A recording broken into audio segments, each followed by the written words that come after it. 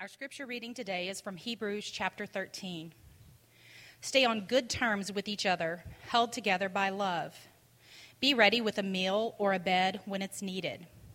Why, some have extended hospitality to angels without ever knowing it. Regard prisoners as if you were in prison with them. Look on victims of abuse as if what happened to them happened to you. Honor marriage and guard the sacredness of sexual intimacy between wife and husband. God draws a firm line against casual and illicit sex. Don't be obsessed with getting more material things. Be relaxed with what you have, since God assured us, "I'll never let you down, never walk off and leave you." We can boldly quote, "God is there, ready to help. I'm fearless no matter what. Who or what can get to me?" Appreciate your pastoral leaders who gave you the word of God. Take a look at the way they live and let their faithfulness instruct you as well as their truthfulness. There should be a consistency that runs through all of us. For Jesus doesn't change. Yesterday, today, tomorrow. He's always totally himself. Amen. Amen. Thank you, Randy. Well, it's joy, pure joy, to be here today, sharing with you my favorite church in the whole wide world, my favorite service. No, don't tell the others I said that. I just want to pray before we start. I'm going to read a little bit from Isaiah 57. For thus says the one who is high and lifted up, who inhabits eternity, whose name is holy. I dwell in the high and holy place, and also with him or her, who is of a contrite and lowly spirit, to revive the spirit of the lowly and to revive the heart of the contrite. Father, I pray that you would let us see you in your high and holy place and also in one another and around us today. God, I pray you would comfort and revive our hearts today. In Jesus' name, amen. Well, it's been hard to be Jesus people in America lately. I don't know about you, but around our house, Morgan and I have a tendency to talk about how heavy things feel in life, not just in our family or our own personal lives, but in our world. It just, we've had hurricanes, and California has been burning. That's where I'm from. My hometown was burning the other day. The political drama just does not stop. If you're brave enough to enter into the world of social media, Godspeed. It's a dangerous place to be these days, but it's just a lot of confusion and arguing and polarizing of opinions. And here we are right in the middle of it, God's people. And how do we do that well is the great question. I think that truly, the world has never needed the church as much as it does now. Maybe it's always needed the church this much. It's just we feel the weight of it today as his people. And so if the church is our best hope, Hebrews 13 is a great way for us to figure out how to be the church of God in an unstable, confusing culture. It can help us to build strong faith communities that offer hope and restoration to the world. At times, the book of Hebrews has been complex and poetic. I hope you've caught on to that it's confusing in different places the last few weeks. But here in Hebrews 13, we kind of get to the end, and amazingly, it's incredibly straightforward and direct. And I love straightforward and direct scripture because straightforward and direct scripture is very easy to understand. But I kind of don't love straightforward and direct scripture because straightforward and direct scripture also leaves me not a lot of space to get it wrong. So today, I'm sorry we're setting the bar high by trying to live Hebrews 13. I'm actually not sorry. I think it's a blessing. So Hebrews 13 sort of reminds me of the instructions you get when you buy something from IKEA. Breaks it down super simply. So here are some instructions from IKEA, which actually I was looking at these and I thought that's actually great instructions for life. Like, don't carry the heavy things alone. Make sure you have a friend. You're going to be really confused at some point. So call for help. Isn't that great? That's great advice. Hebrews 13 isn't quite this simple, but in the spirit of IKEA, I'm going to summarize Hebrews 13 today into two simple phrases so that you can remember it well. And they are arms up, hands open. How we're going to live our best life as the church and as God's people. Hands up, arms open. Arms up, hands open, excuse me. It's been a long day. So the writer of Hebrews first tells us that our goal is actually simple, or he puts it in simple terms. He says, stay on good terms with each other, held together by love. That sounds easy to do, but we all know that's hard to pull off. It goes on to define this unity of love as being an arms-up attitude toward others and toward ourselves. Toward others through hospitality and empathy, and toward ourselves through sexual purity and contentment. Living with our arms up reminds us that the Christian's life is meant to be lived in surrendered worship. It's what we're created for. It's how our life should be postured before God and other people. Arms up. But when my arms are up, like this, it also puts me in a fairly vulnerable position, because when my arms are up, I cannot defend myself if you attack me, right? It's hard for me to push you away or protect myself from things that could happen to me. So arms up is also scary. It's a scary thing. But vulnerable service is the way of Jesus. And so we're kind of stuck here until we figure out how to do this well, unfortunately. But it's God's kindness and mercy that really shows us how to live hospitality and empathy. If you look to the Bible for examples, you'll find so many examples of God's kindness. It's refreshing and inspiring. When Adam and Eve were naked after disobeying God and ashamed, God came to them, found them, and clothed them. When Moses knew he had a call on his life but was afraid to be the one to speak, God provided someone to speak for him. When Mary and Martha mourned their brother Lazarus, Jesus came to them and he was empathetic toward them. He mourned with them, and then he gave them their brother back. Such kindness. When a woman was caught in infidelity and she was being attacked by a group of men, Jesus stepped in love, and he pointed those men to God and sent them away. He covered the woman's sin, and then he turned to her and said, "Go and sin no more." The kind of love that builds true community and unity in our midst is one that steps in and protects. It's one that covers and empowers us to live a holy life. That's the kind of love we're seeking to live here at Mosaic. And it's God's kindness and mercy that shows us how to be hospitable. And it's interesting that in Hebrews 13, it points out specifically we need to be hospitable towards strangers.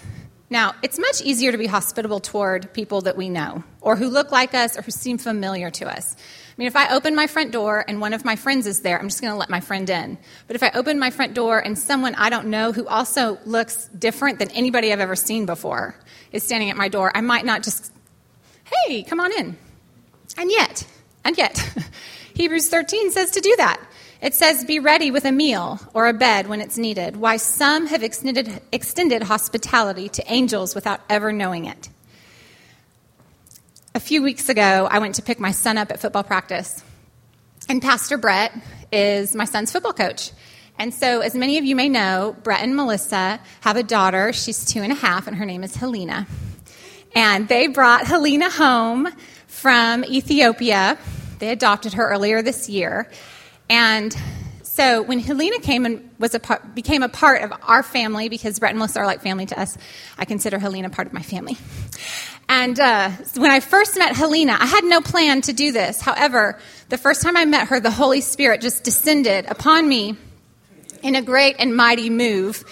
And I decided that I was going to tell this child who spoke no English that my name was not actually Carrie. That is not what I told her my name was. I told her my name is Sugar.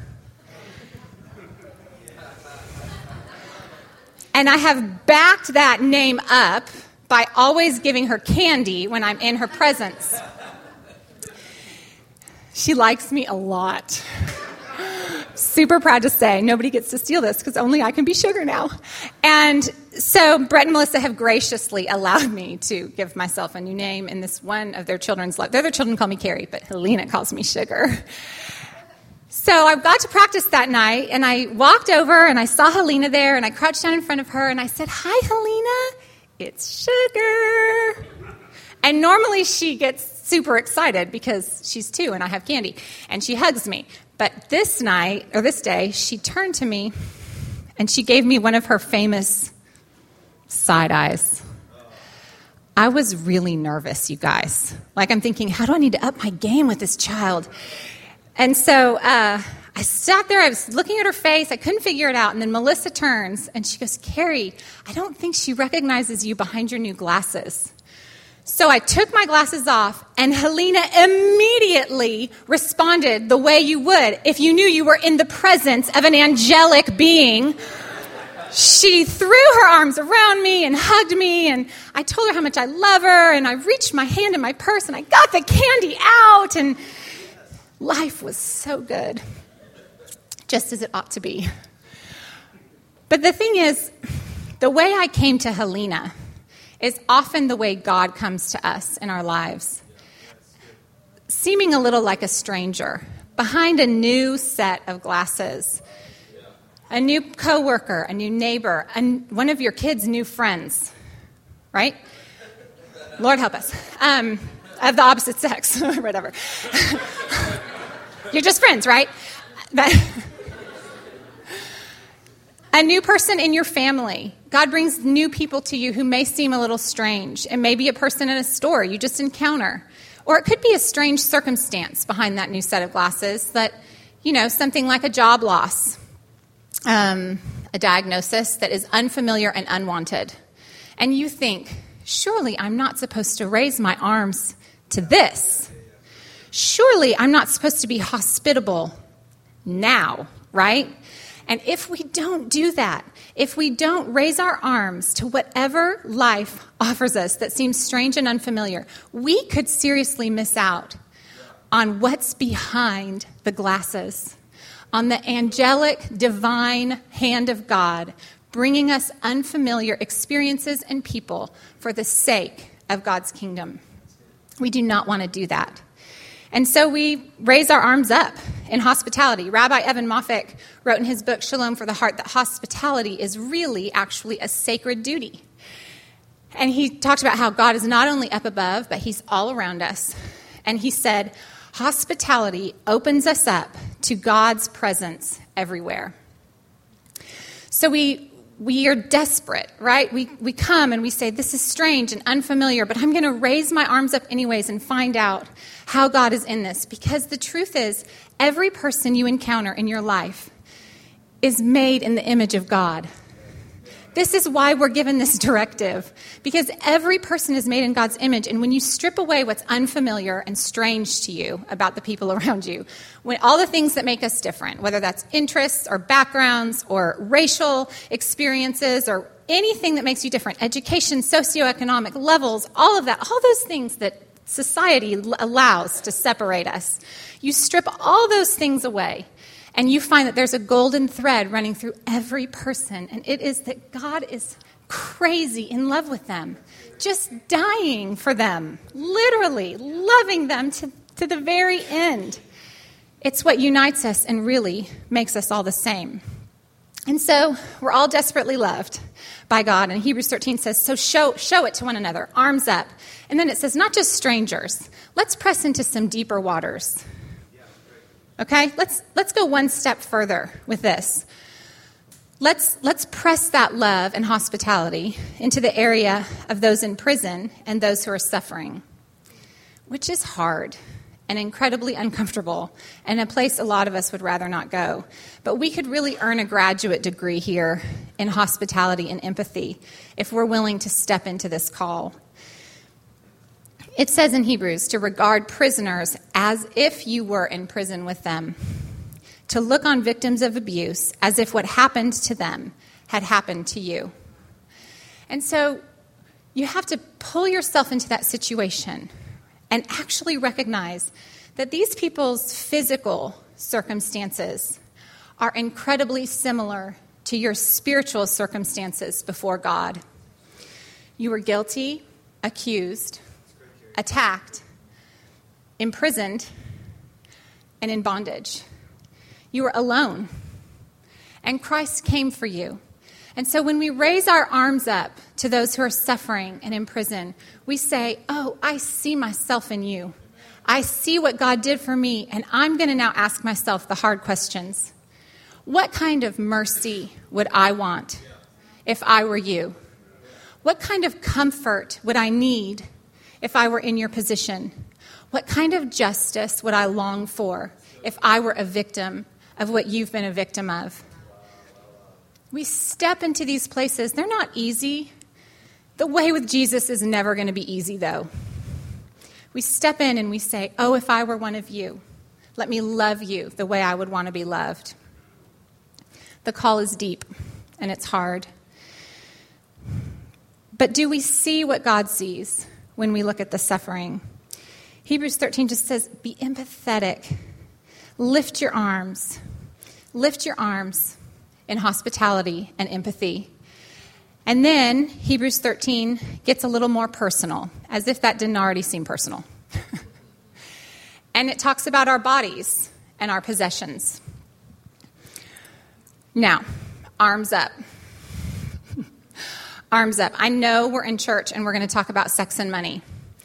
So just sit tight for a second.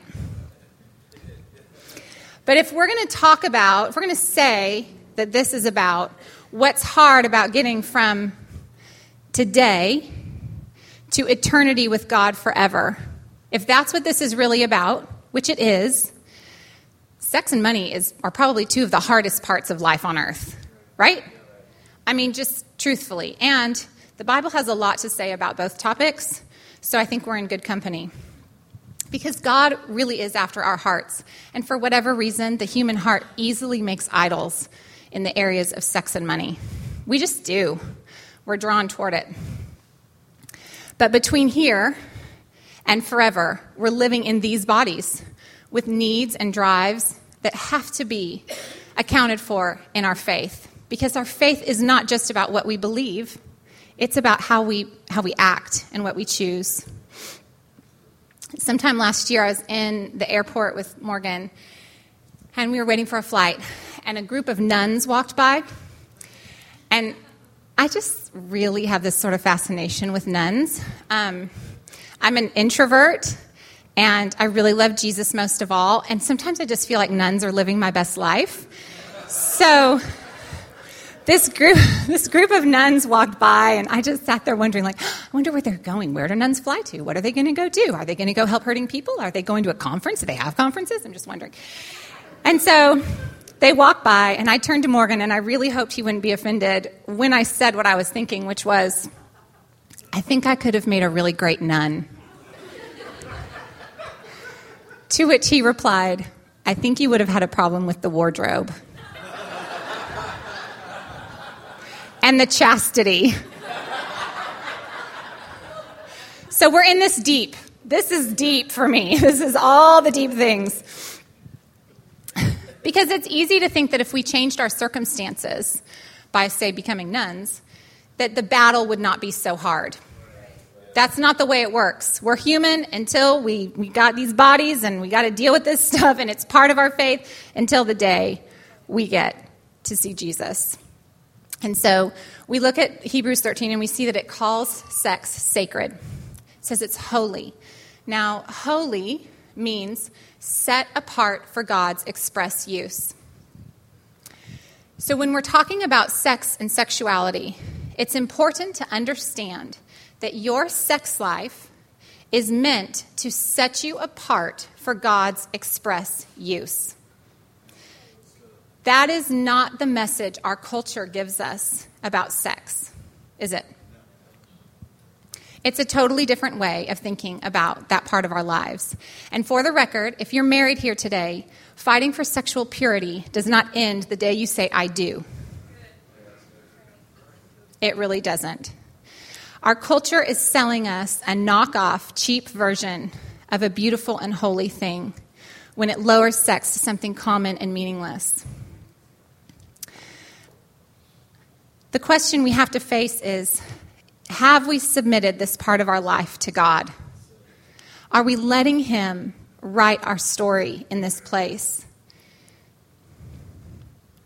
And I realize that as a woman in a safe and healthy marriage, this is a less painful passage for me than other people who've been in abusive and harder places than I'm in. And I'm really sorry. I'm sorry for how hard this is for you. But as Christians, we have to take these passages that are so contrary to what we're taught in our culture. We have to at least wrestle with them. We have to at least say, what does this say about my life? And how am I living it? How do I reconcile my own life and my own faith and my own body to what God is saying in Scripture? It's going to take some incredibly messy relational work for us to do what we need to do. Because Hebrews 13 was written to a culture that had a very similar sexual culture as ours today. What it means today, it meant then, and what it meant then, it means today. And we've got to at least process and weigh how we live this out and how we create a community that makes it possible for sex to be seen as a holy thing in God's hand.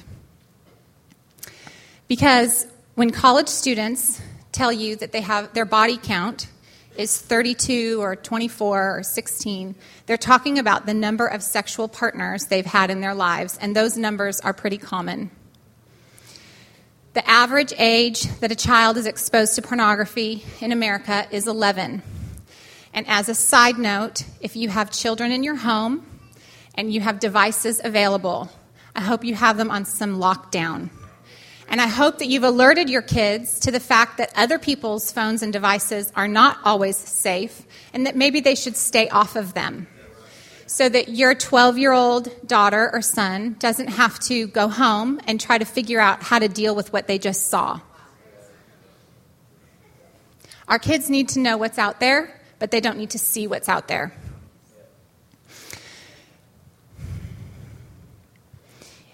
When you mix our low view of sex with money, power, and fame, you get our current Hollywood scandal. Because we've been saying for years that sex is no big deal, it doesn't mean anything, it's meaningless, but now suddenly, oh wait, it's victimizing people. Well, meaningless things don't victimize people. Right? Have you ever been hurt by something that's meaningless? No. Someone needs to help put the pieces back together. There need to be places where we can come and go, this isn't easy. We're not even sure how we do this right all the time. But somehow we have to learn to make this holy again. We have to learn how to walk in holiness, even when it's messy and hard and confusing. We have to raise our arms up and say, this is the body you gave me, Lord, and I'm just going to trust you to meet me here where it doesn't make sense to me. So that people can find in their own life the depth of God's goodness and grace and forgiveness and mercy and protection in a holy and sacred place of their body. We can do this better. And I know holiness is not easy. It's not going to be easy for us, but it's our pathway home. Holiness is our pathway home. And Hebrews goes on to say that part of that pathway home, that holy pathway home, is to be relaxed with what you have. America is anything but relaxed with what it has. Black Friday is coming.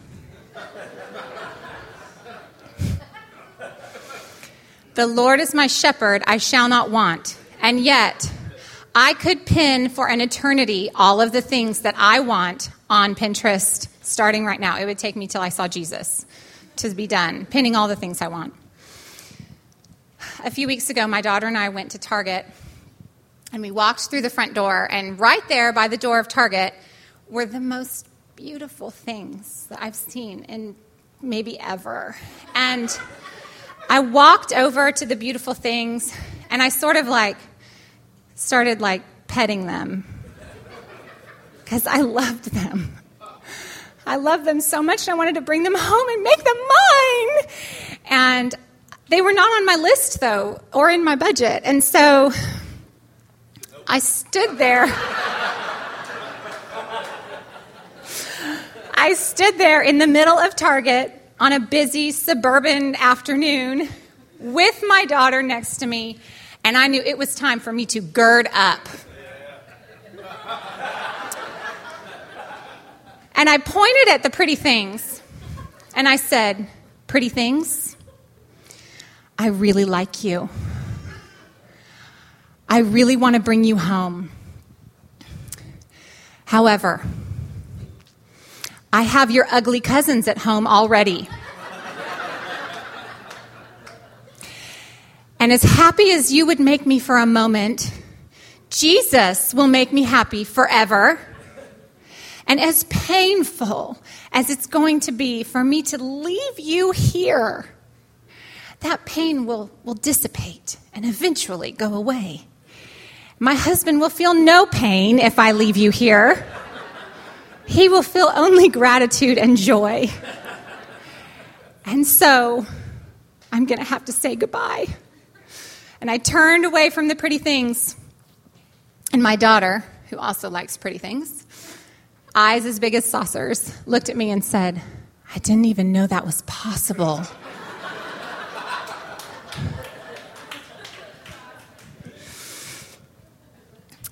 In that moment, what happened between my daughter and myself was we created a safe place to have a weakness, right?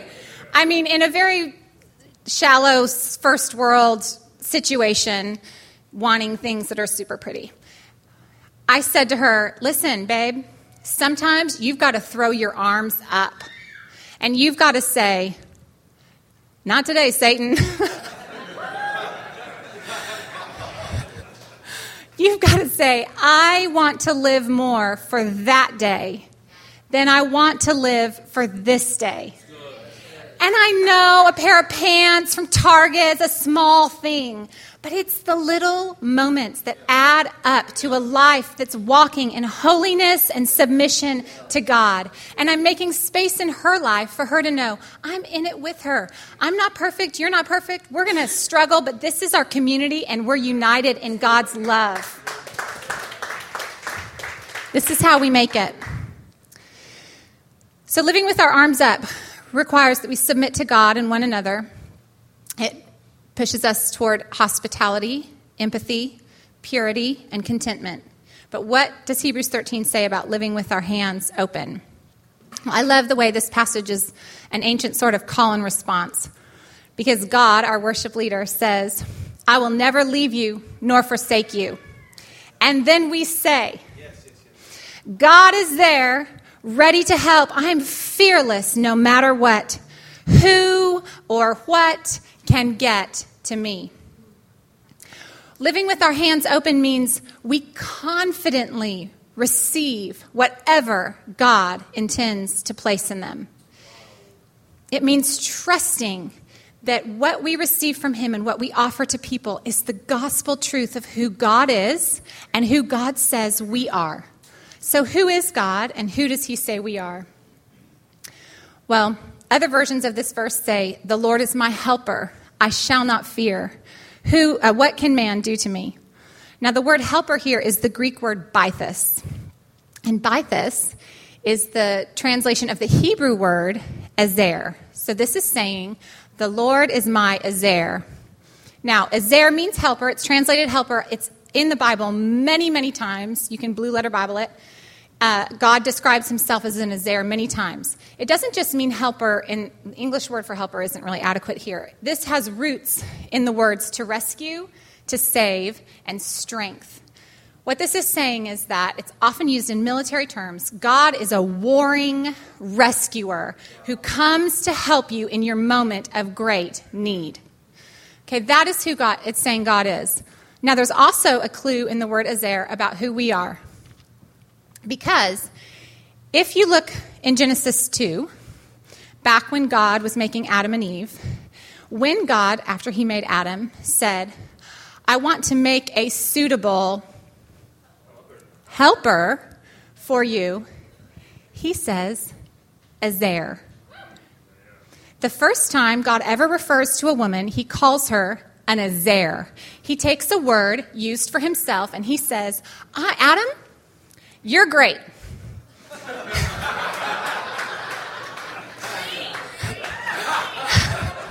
He says, you're amazing. I have put my headship in you, Adam. I have made you the source. You're the first I made. I'm going to take woman out of you. You're the first, my godly triune love of community and people. I'm putting all of that in you to lead and bear weight and be amazing, Adam. But you know what? Now that I think about it,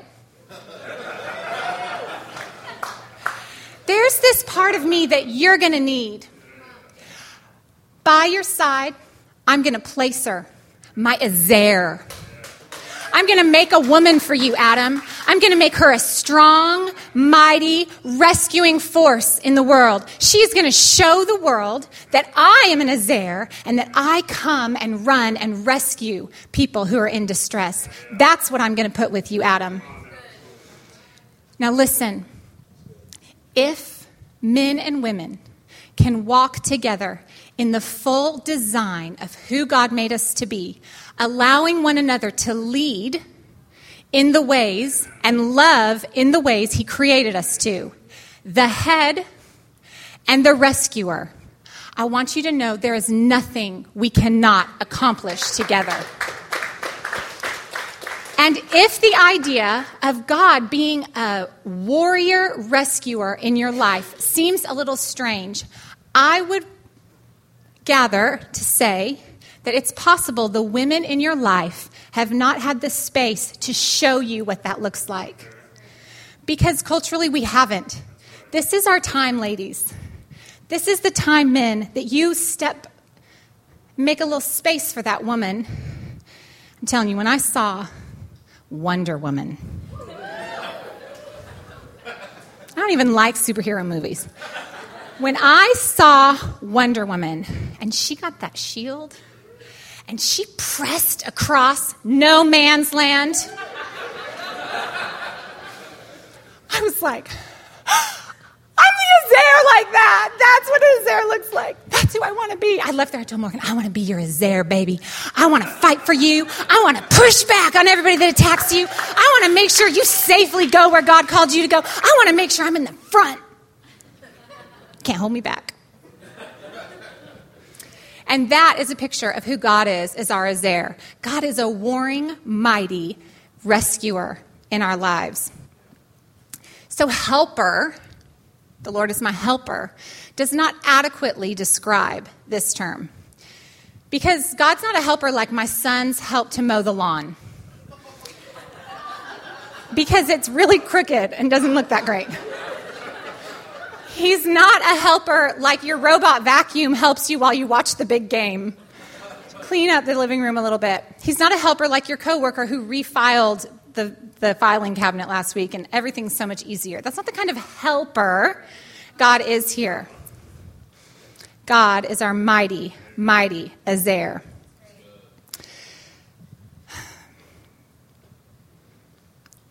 So, after this declaration of faith in God as our Ezer, what does Hebrews press us to next?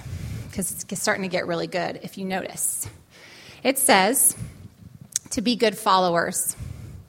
It says appreciate your pastoral leaders who gave you the word of God. Take a good look at the way they live and let their faithfulness instruct you as well as their truthfulness.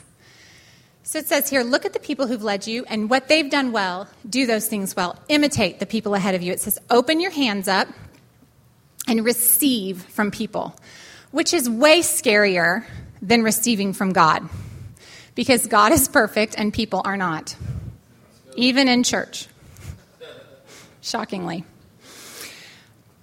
So how do we do that? I know we live in an amazing digital age where you can listen to podcasts and messages that just are incredible all the time. But I just want to say that there is no substitute for an amazing leader in your life. You need somebody in your life leading you. Because the truth is, Beth Moore is fantastic, and I have high respect for her. I think she's amazing. But Beth Moore doesn't know you. And if your son or brother disappears on a Saturday night after a party that he was supposed to come home from, and you don't know where he is, Beth Moore's not going to ride shotgun in your car while you drive around town and look for him. And she's not going to restrain you when you go and try and grab that boy by the ears and drag him home. Right? You need a person in your life to help you with that. Tim Keller is a great preacher. I love his sermons. I find them incredibly helpful. However, if your boss is behaving immorally in a staff meeting and you need career advice about how to handle that, and you call Tim, that call is going to go to voicemail. And he might not call you right back because he doesn't know you. You know, Beth and Tim and every other leader, every other human, have one important thing in common. They all really do make mistakes. They're really not perfect. And I've been in dysfunctional churches, and I've been hurt I've been wounded by leaders. And I've learned two things that have helped me through that. One, nobody gets away with anything for long. They just don't. And two, most people really are giving you the best they know how to give, which sometimes is kind of more sad than anything else. And so where do we go when we have open hands and we want to receive from people, but people's best is not always that great? Well, we go to the one place things never change. We go to Jesus. Jesus never changes. He's himself always. Our circumstances change, technology changes, our relationships change, our city changes, our neighborhoods change, our families change. But Jesus is always the same. He's always forever our strong and mighty Azair, running in to rescue us when we cry out for help. He's always the head of the church, stabilizing our faulty, wavering steps that we're just pretty sure are the right ones we're going to make. He's always our healer, touching us, healing us of our sickness, healing us of our diseases, setting us free from the bonds that have entangled us. He is forever our King of Kings, above every government, no matter where. He is always our Lord of Lords, forever and ever, leading us home, our holy, holy and great priest on high. That is who Jesus is. And when we live with our arms up and our hands open, that is who we're offering the world. This church, at the center of this church, is not a person that you can see with your eyes. It's preposterous that I am married to a pastor. Right? Preposterous. Jesus is at the center of this church. This has always just been his church. He's saved it from the fire 1,000,000 times. He's our Azair. He's our rescuer. He is the head of this body, and he has blessed us with his presence, with his hospitality, with his empathy, with his purity. He's blessed us with his contentment to love us where we are. He's so good to us. A few years ago, I was reading in Matthew when some people come and say, "We want to follow you, Jesus." And Jesus' cryptic response, as usual, is, "The foxes and birds have homes, but the Son of Man has nowhere to lay his head." But I read that day, and I thought about what it really meant for him. Such a vulnerable statement for a God to make. To say, truly, I was once enthroned, but because I love you, because I love this world, because I'm the son of a good father, I came, and I'm wandering, and I have nowhere to rest my head. And if you follow me, it might be a little wearying. And I thought, Jesus, oh Jesus, I want you to rest your head in my life. I want to live with my arms up and my hands open and say, you know the only good thing I have to offer you today? Jesus. Jesus. And I have this other great thing. It's all these incredible people who have their arms up, and together with our arms up and our hands open, we can carry such heavy things together. We're so much better together, and you can come be a part of this community too. We would love to have you join us. We're not perfect. We don't pretend to be. It's hard, but we want holiness, and we want Jesus most of all. We want his peace and his unity and his love to mark us so that we can be a light to a city that needs a light. They've got to find their way home, and the only way home is together. So today, let's just come before him. Look at Jesus, our high and holy priest, raising our arms to him and saying, O Lord, we see you. Help us to be your people.